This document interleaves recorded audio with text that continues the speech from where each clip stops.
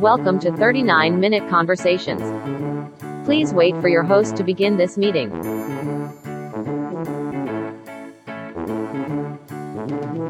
Your meeting is now being recorded.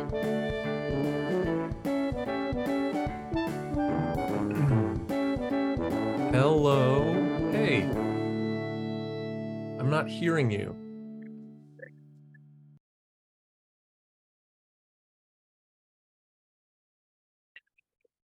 Mm-mm. About now. There you go. I can hear you now. Okay, my microphone is not working. That is weird. Great start. Concerning, right? All right. Yeah, very concerning. So this might sound a lot worse than other episodes, but thanks for staying with us anyway. Yeah. Do you want to try to fix the mic or? I don't. I want to go ahead and I want to start because we're here. 39 minutes. We don't have much time, so right. it goes so fast. So the first thing that I have to do is I do have to go ahead and get through an ad read real quick, and then Go for it. Really excited to talk to you. Do you want me to help you? I mean, if you feel like chiming in, you just go for it. Just go for it. I'll chime in. Yeah, man. Whatever. Go where your heart leads you. Today's episode of 39-Minute Conversations is brought to you by this year's flu shot. Look, it's no secret. I'm a fan of vaccines. I think they're important. They've eradicated or reduced the instances and lethality of a lot of dangerous diseases. They got society up and running again after COVID-19 hit. I already had my COVID booster, but yesterday I got my flu shot, and I don't know what's in it, but I'm guessing LSD because it kicks like a mule. Last night I had the most intense nightmares I've had in a long time. I'm talking getting chased by these zombie alien things. I'm talking accepting my imminent death while watching my child at home get destroyed. This morning, I woke up tired, achy, confused, but I also woke up better protected against the flu, and I'll take that. So if you need to get your flu shot or COVID booster, and you also want to experience the most terrifying, vivid dreams outside of an ayahuasca trip, visit vaccines.gov or make an appointment with your doctor or pharmacy. That's vaccines.gov. And then Great. Thanks, man. You know, that's funny. How funny would it be if I was like, I don't believe in vaccines. I think it's bullshit. It crossed my mind that was a risk, but that is hilarious.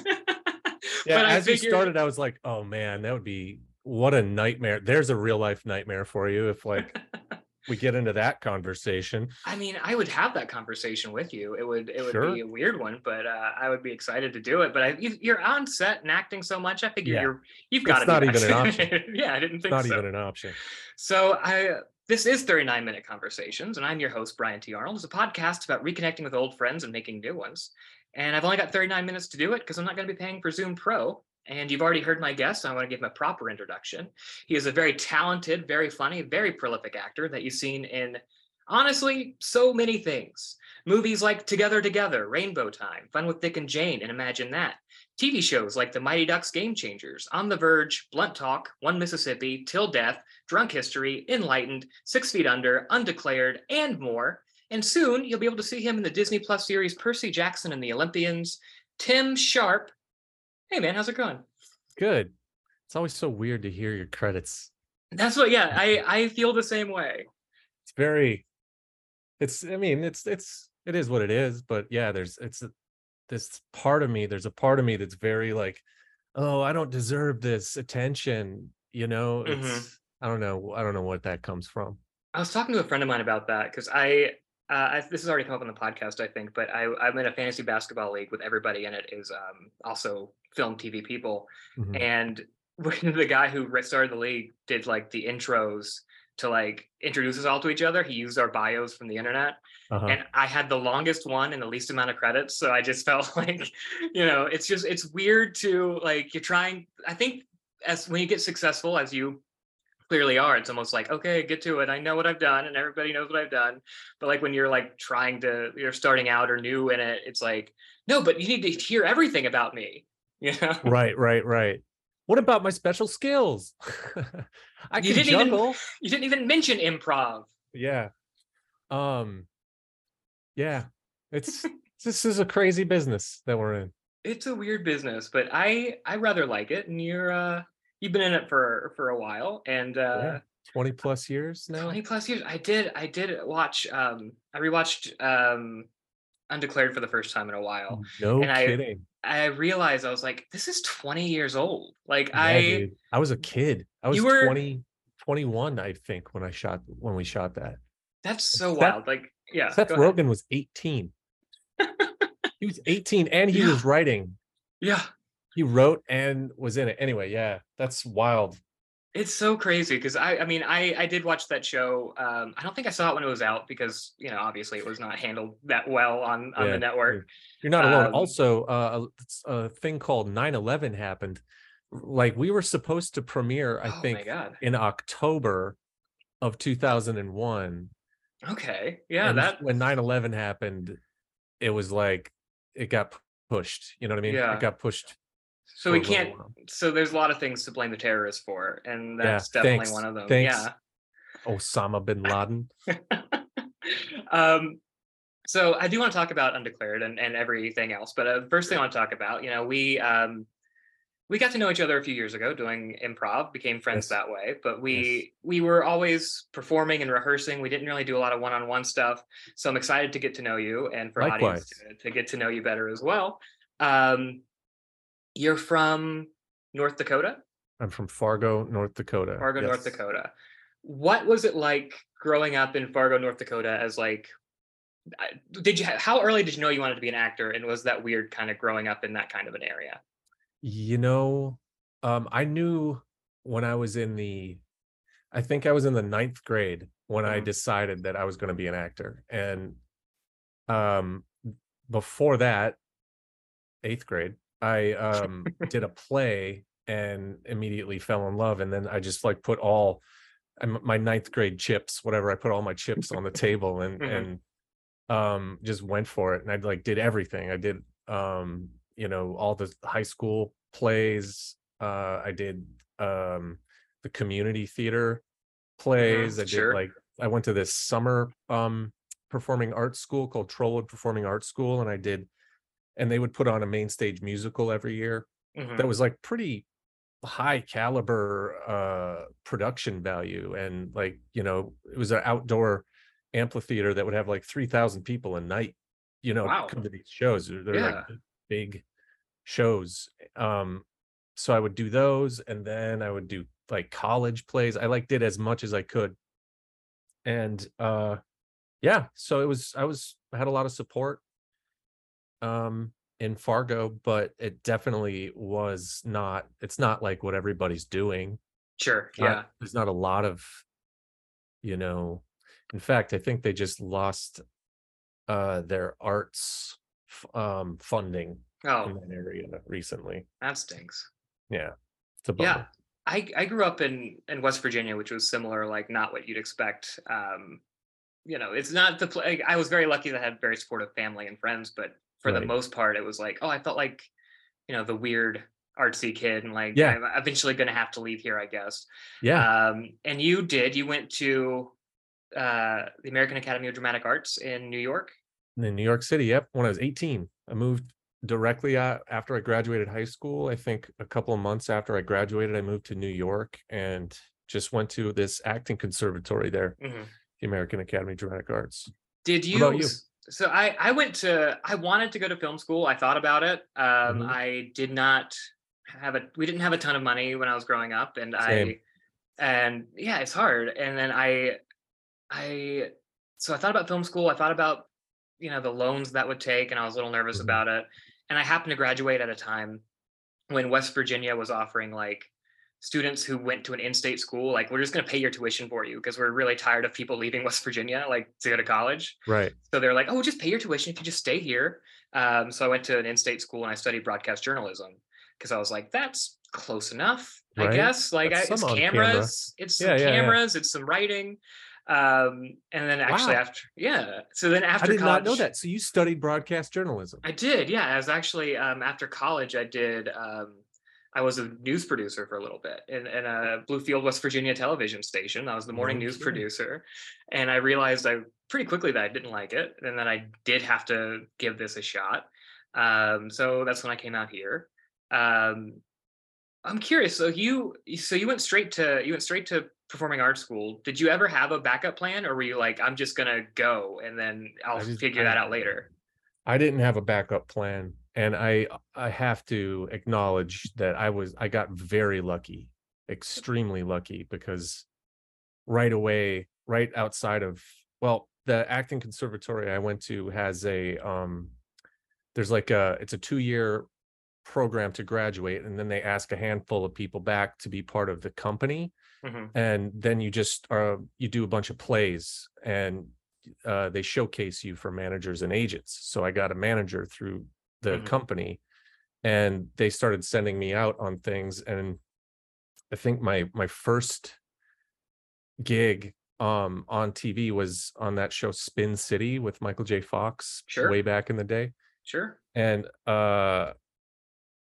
then I did some commercials. And I did a total cereal commercial that was a national total cereal commercial. Hmm. And around that same time when that was airing, my manager got me an audition for this untitled Judd Apatow project.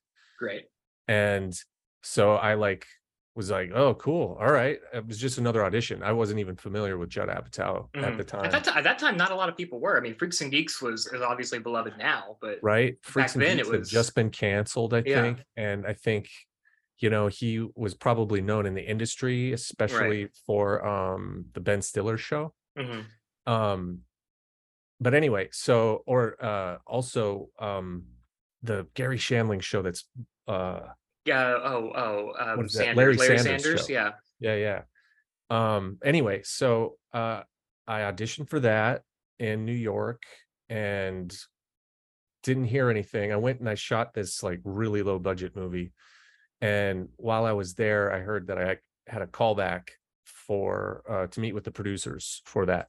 Hmm. And so then I went in and I auditioned. They had me in there for an hour and a half, and they Jeez. had me um like improvising with Loudon Wainwright III, who plays Hmm. the father on the show. Hmm. And yeah, and I kind of walked out of that callback like pretty optimistic. And then Yeah. they flew me to LA to test at Fox, and then I ended up getting it. So then I moved to LA, and that's unheard of, like. It's, I mean, luck is obviously a part of pretty much everybody's story. I think, especially if you're coming from places like we were, that you don't have these connections. I think luck, Right. I think you can't discount luck as a thing, but it's also like luck is, you have to be ready for it when luck finds you. And clearly you Exactly. were. Yeah. Yeah. Yeah, thank God I took these auditions seriously. I was ready. And Hmm. I had no improv training at the time, but for whatever reason I was able to improvise like in that like intense environment, which is pretty remarkable. I was going to ask 'Cause- about that because, yeah, like I improv is how we got to know each other. right.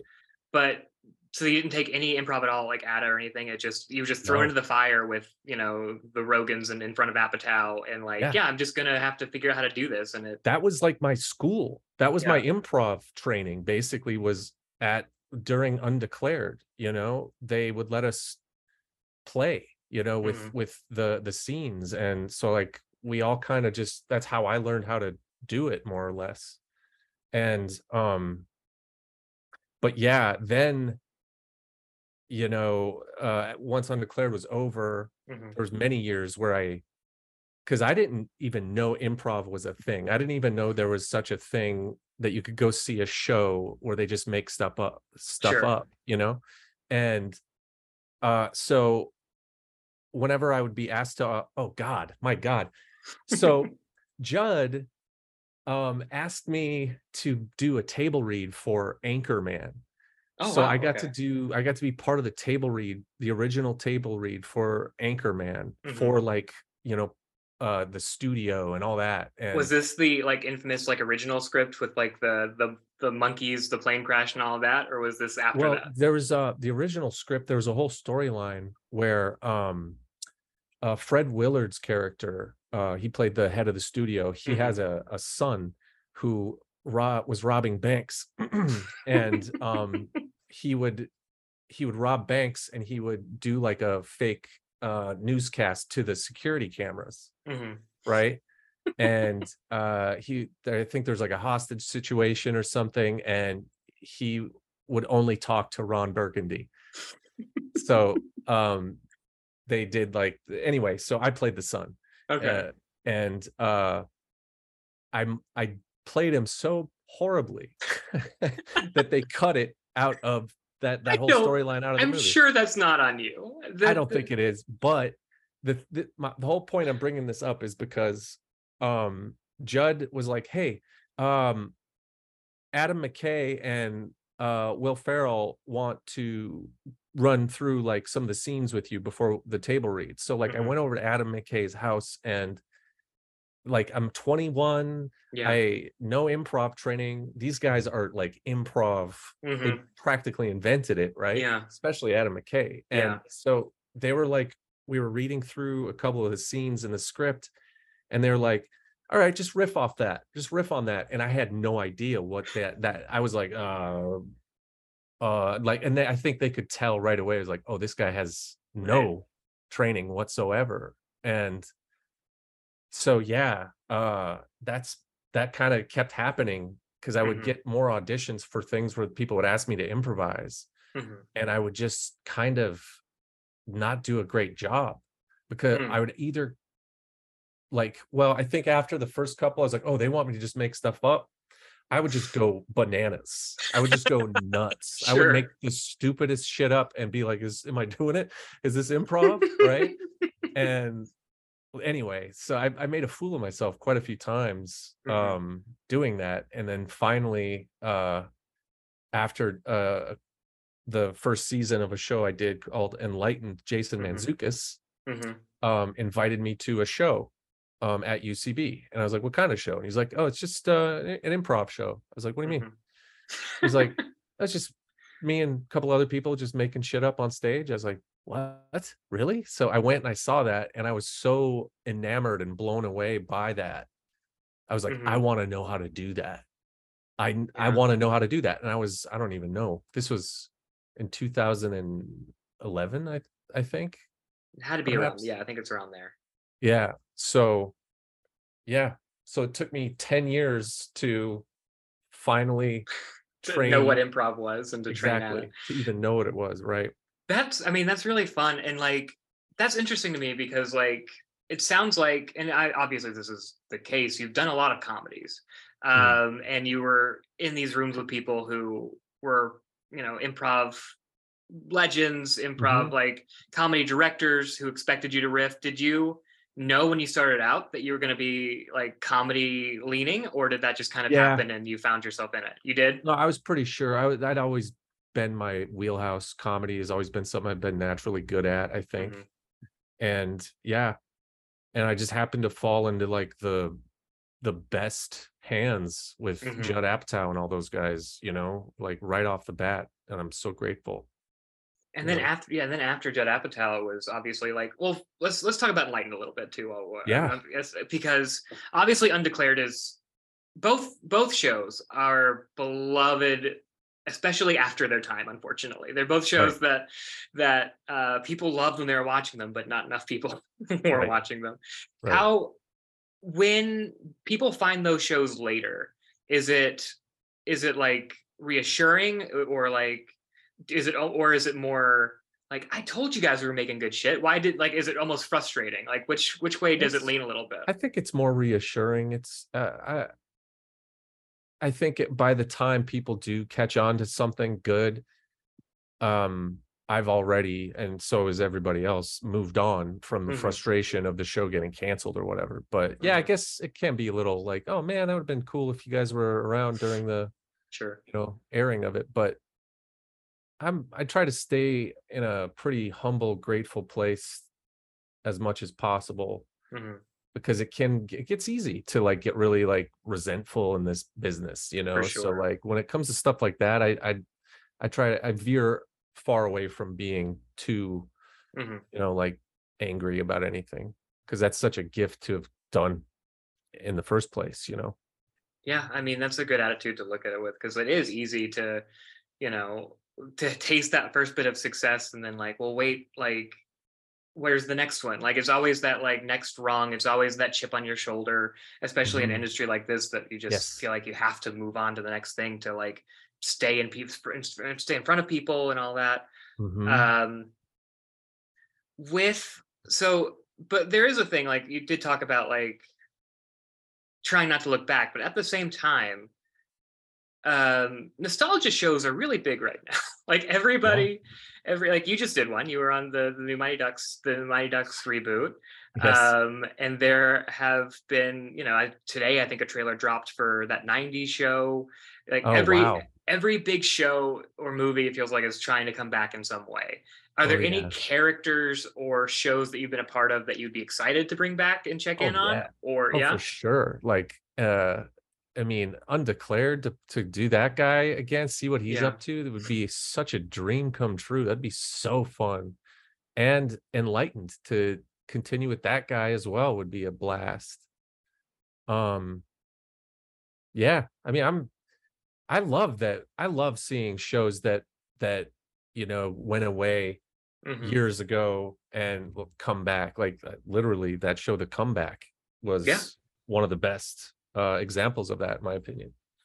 Oh, I totally agree. I love the comeback. I don't think I admit I'm guilty of. I don't think I watched it when it came back yet. It's still, it'll happen, and then it'll come back again after the word gets out on the Yeah, second. we're waiting. They're waiting for you to They're waiting for to me for finally the watch. to do the comeback.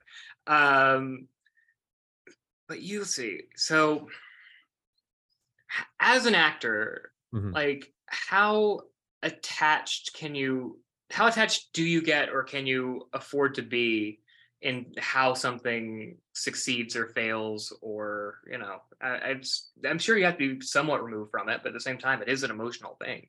Yeah, it's odd because the longer I I do this, the um I hate to say it, but the longer I do this, the less attached I get to the outcome of Mm, things. sure. I think that's because history has told me that that does you no good, Hmm. because you don't know what's going to happen with a show, even if it's like an incredible show. Like I did a show called Blunt Talk that Hmm. was with a great group of people who created it. Jonathan Ames created Hmm. it, and I'm still extremely close with all the cast, with the cast, my castmates. Yeah, And like that show was such a fun show, but that no one saw that show, and that show had like everybody in comedy in it, it and did. Patrick Yeah. Stewart. Yeah. Who is doing more and more comedy lately? I Yes, think he's enjoying it.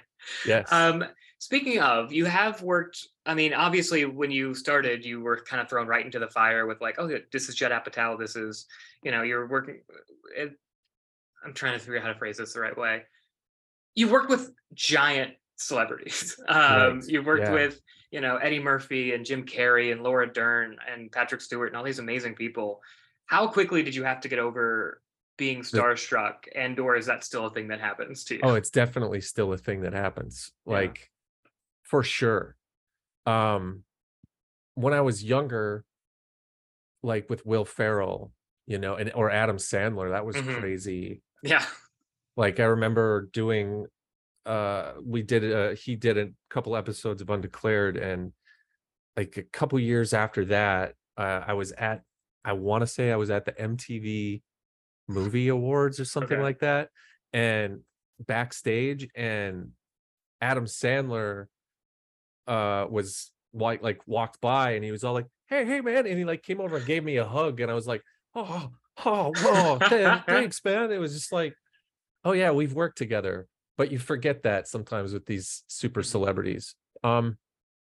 Yeah, I mean, it's still some, I think once after, I don't know, a couple hours of being on set with someone, they're just people that are doing their job, Yeah. and you start seeing them more as coworkers and not as, the whatever legacy that brought them to where they are. Yeah, I think your brain has to do a thing where it just like it can't be overwhelmed forever, and I think our brains do a pretty good job of like accepting the reality that we're given. Like I obviously haven't been in a lot of the rooms that you have, but I have had, meetings with actors and other writers and directors who are much bigger names than I am, and it just became like, oh, I just have a Zoom with this person today. Like eventually, it just kind of had to become that, because otherwise, Yeah, it's just a little overwhelming to. So I think your brain's totally. almost protecting you from, like, you don't even think about it. Just the person you're Yeah, talking to today. exactly. And I think that's an important, I think it's, I imagine, I mean, I don't understand. I have no reference to what it would be like to be that famous or whatever, but I would imagine it's less weird for them, Hmm. if you're less weird, Sure. if that makes sense. I don't know. But you are, I mean, it's funny that you say, like, people at I mean, obviously, like Jim Carrey, Eddie Murphy, they're Patrick Stewart, they're just on a different plane of Yeah, existence than yeah. everybody. But you've been in so much, and you've got to. How often do you get recognized out into the world? It has to be pretty Uh, often. Not that often, but when I do, I think because I'm so conscious of, like, I don't want people to feel weird. Hmm. So, like, if I notice they're nervous or something, or if they're acting whatever, I, like, go out of my way to make them feel totally at ease. And, like, I remember once, this was back in, I don't know, when I first came out to LA, and I was hanging out with other young Hollywood people, and somebody came up to an actor. I won't say who, but they came up to an actor and they were like, "Oh my God, I'm such a fan."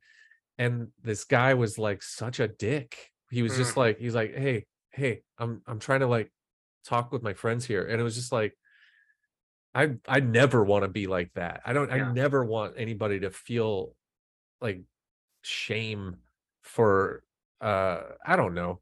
I just, that seeing that was such like a lesson. And also, I don't know if you know who Sean William Scott is. Hmm. Sure. Um, I did a movie with him right after Undeclared, and he is one of the nicest guys in the world. Like, the nicest guys Seems like it. in the business. Same with Yeah. Will Ferrell. I'd say they're, ask anybody and they'll be like, "Oh my God, they're so nice and kind and not, full of themselves, really." Hmm. And you see how, like, they treat people, and it's inspiring. So I don't know. I just went on a weird tangent. No, Sorry. that's really no, that's really nice. I appreciate that. Like, it kind of leads into a question I was going to ask, and but you've already kind of said it, but I'm going to ask it anyway, because I don't know how to interview people very well. You're But doing great, man. oh, thanks, bud. Um, do you? I mean, you've obviously done a ton of great stuff, but at the same time, like, two of your biggest things were, not biggest, but like, but most beloved things were are 20 years ago and 10 years ago, respectively. Do Yeah. you get annoyed with people asking you about, like, things that are that far in the past, or are you like, oh no, that's cool, that's the thing I've done, Yeah, versus, yeah. yeah, I love it. yeah, Anytime anybody, like, uh is complimentary for something I've done in the past, I'm on board. I'm into it. I was hanging out Do at I, UC. are you asking if Go ahead. are you asking if it, like, makes me feel self-conscious or something because it was I'll so long ago? I'll phrase it this way, because I was at UCB once, and there was Right. an actress who I also won't name, and a student came out of the show and was like, "Oh my God, I loved you in this show," and then she was like, "Oh, that's so nice, thank you," and then they left. She was like, "That show was 30 years ago. Like, I'm on this. Like, why are people not?" So Yeah. I just wonder if, like, does it get old for you to hear about things that you did a while ago versus things that you're doing now? Not at all. Yeah. Not at all. I I think anybody who's supportive is I'm a fan of them, you Yeah. know? Well, that's really nice. I'm glad to hear that, because I asked a lot of questions about this Enlightened and Undeclared. So I waited Oh, long yeah. enough that, after I asked those questions, I wanted to find out if I annoyed you for the last for the last half No, hour first. Okay, you great. will never annoy me, Brian. You'll never annoy me. Oh, that actually just warmed my heart a little bit. Good. Um, as a writer, and this is something that, like, I'm watching your. I fancy myself as somewhat of an actor, but I'm not. I'm not a real one. But I watch, your Marshall in Undeclared, and sorry, we're running out of time. Let me click that out. We have 10 minutes left. Oh, cool. I know we're so killing it. Damn, so this is going by fast. 39 minutes goes by so quick. Yeah. So all these roles that you do, they're these big characters usually, but you always find a way to ground them in like an emotional, real place. Like they're very funny, but they're also real. Um, how do you? Let's start with there. How do you approach that kind of role where like this is a big character, but I know I have to bring humanity to it? I guess I like this show. I did a like a sitcom in front of a live studio audience, that type of show called Till Death. Right. And that was a perfect example of that, because I had to play like this, this like super like I played like a hippie dude, who's Okay, very like, sure. into like, energy and nature and, the spirit and all that. And, but he was also like kind of an idiot. So, uh, like sitcom acting, I think, I don't know. I honestly don't know how to answer that question other than just over exaggerating, I guess, the reality, Yeah. if that makes sense. Because I was like, it really hit me when I was rewatching Enlightened, because it was like, Right. Dougie is a big character. Oh, Dougie yeah. is a lot. Dougie is, could be very unlikable in a lot of hands. For sure. And you walk that line really well of like, no, this is still like a vulnerable person Yeah. who just he's screwing everything up, but he's not trying to. Right. So When you're go ahead. with Dougie, my first day on set, the director, Miguel Arteta, he pulled me aside after like I did a couple of takes, and he was like, hey, don't try to be funny.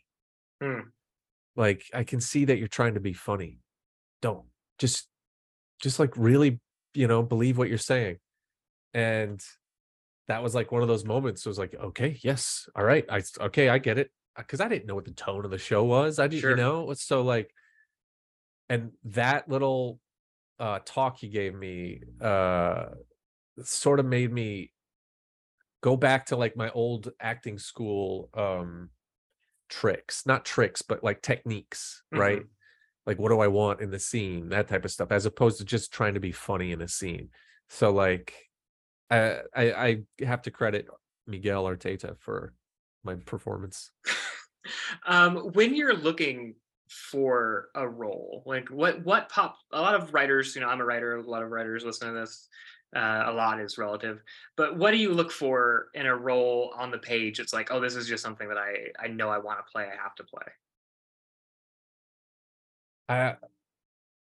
It's really not so much the role as much as it is, I mean, I guess it is the role. I don't know. It's like if something feels real, then that's all I care about.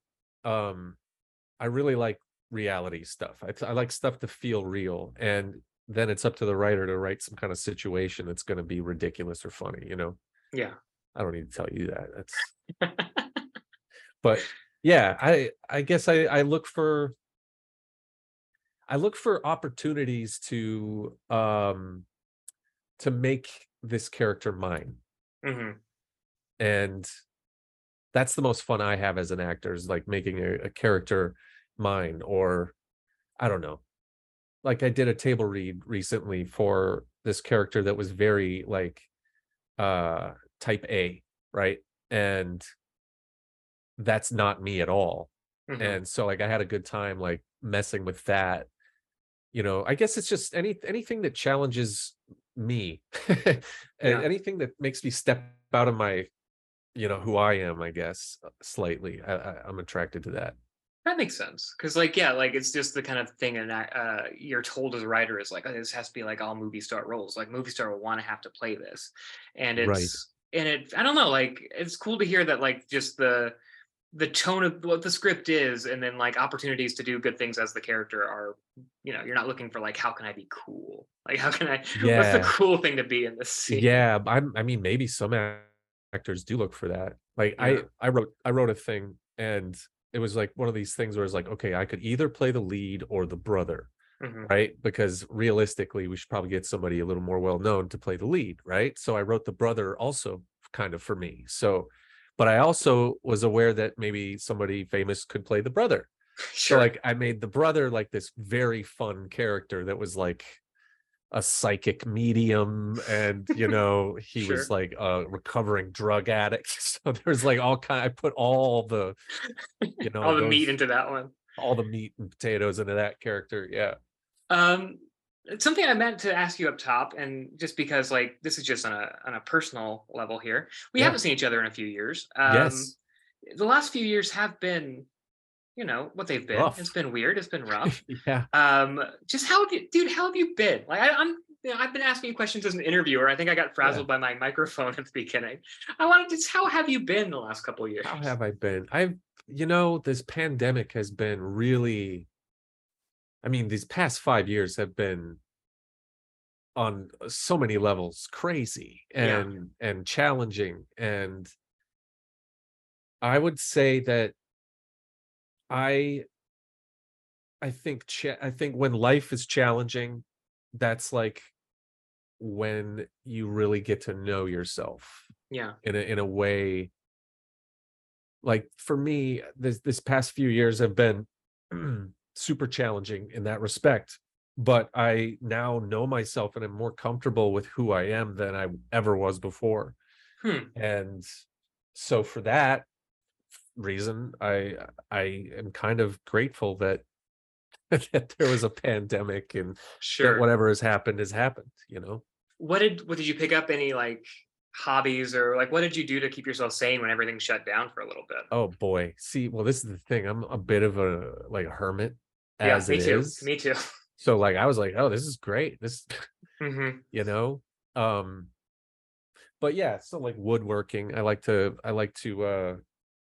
mess with Japanese woodworking tools and Oh stuff, and wow. do like Okay. Japanese joinery and stuff like that. Do you still paint? Not so much. That was something Okay. I sort of like I spread my artistic seeds thin. I don't know. Sure. Because To I cast a was wide artistic net. I was just curious because I told our mutual friend from our improv days, Jenna, about Oh my that we were going god. to be interviewing. I was going to be interviewing you, and she was like, "Oh my god, tell him I still have my painting of my dog on my wall." Holy shit. Wow. That's one thing I've been doing. I've been rescuing dogs. Oh yeah. Yeah. Yeah. Got 4 dogs now. So Wow. two of which I've found. One I found on the way, one I found at a gas station, and another one I found in the neighborhood that was everyone was trying to catch it for like 2 weeks, and finally I got it. Anyway, and then we got a um, minute and a we got half. a minute and a half, so I want to use this time right now. If you have anything that you want to plug in particular, or anything that you want people to follow you on socials or anything like that, if you want to drop God, that here. I know you're not a big social guy I don't anymore. do socials at all. I mean, I have Hmm. I have socials, but like I don't really check them, or do I don't Sure. they're I don't even know why I still have them, to be honest. Fair. As far as plugging something, no. I guess because you mentioned Percy Jackson. That's gonna Yeah. be a cool show. That's It gonna be a yeah, let's talk about very that real cool show. fast. It also reunites you with Jason Mantzoukas. Mantzoukas and Jay Duplass, Yeah, what and can you tell us about it that's not going to get you in too much trouble, but just a little bit? um honestly, if you've read the books, Yeah, that's fair. you're gonna get you're gonna get you're gonna be happy. This Yeah. They're doing this right. It's so cool. We've been shooting on a volume stage. Oh yeah, I've heard of those, like It's Mandalorian, and crazy, yeah, dude. that's It's cool. crazy. Crazy. It It's seems like easily it. the biggest production I've ever been involved in. It's wild. Oh man, we're about to get cut off any second now. So I just Brian, want to like real I fast. love you, man. Dude, And I'm Tim, I grateful love for you. this. I'm grateful that you wanted to interview me. And Dude. let's call each other after this so we can actually catch up. Let's post game it for a minute, and that'll be really nice. Usually at this time. Your meeting has ended. Goodbye. Thank you for listening to 39-Minute Conversations, hosted and produced by Brian T. Arnold. Music by Kevin MacLeod, licensed under Creative Commons by Attribution 4.0 license. If you like what you heard, please subscribe and tune in for new episodes, and don't forget to rate and review. If you didn't like what you heard, please don't do any of that. That's okay too. Thank you, and we'll see you next time. Stay safe and be well.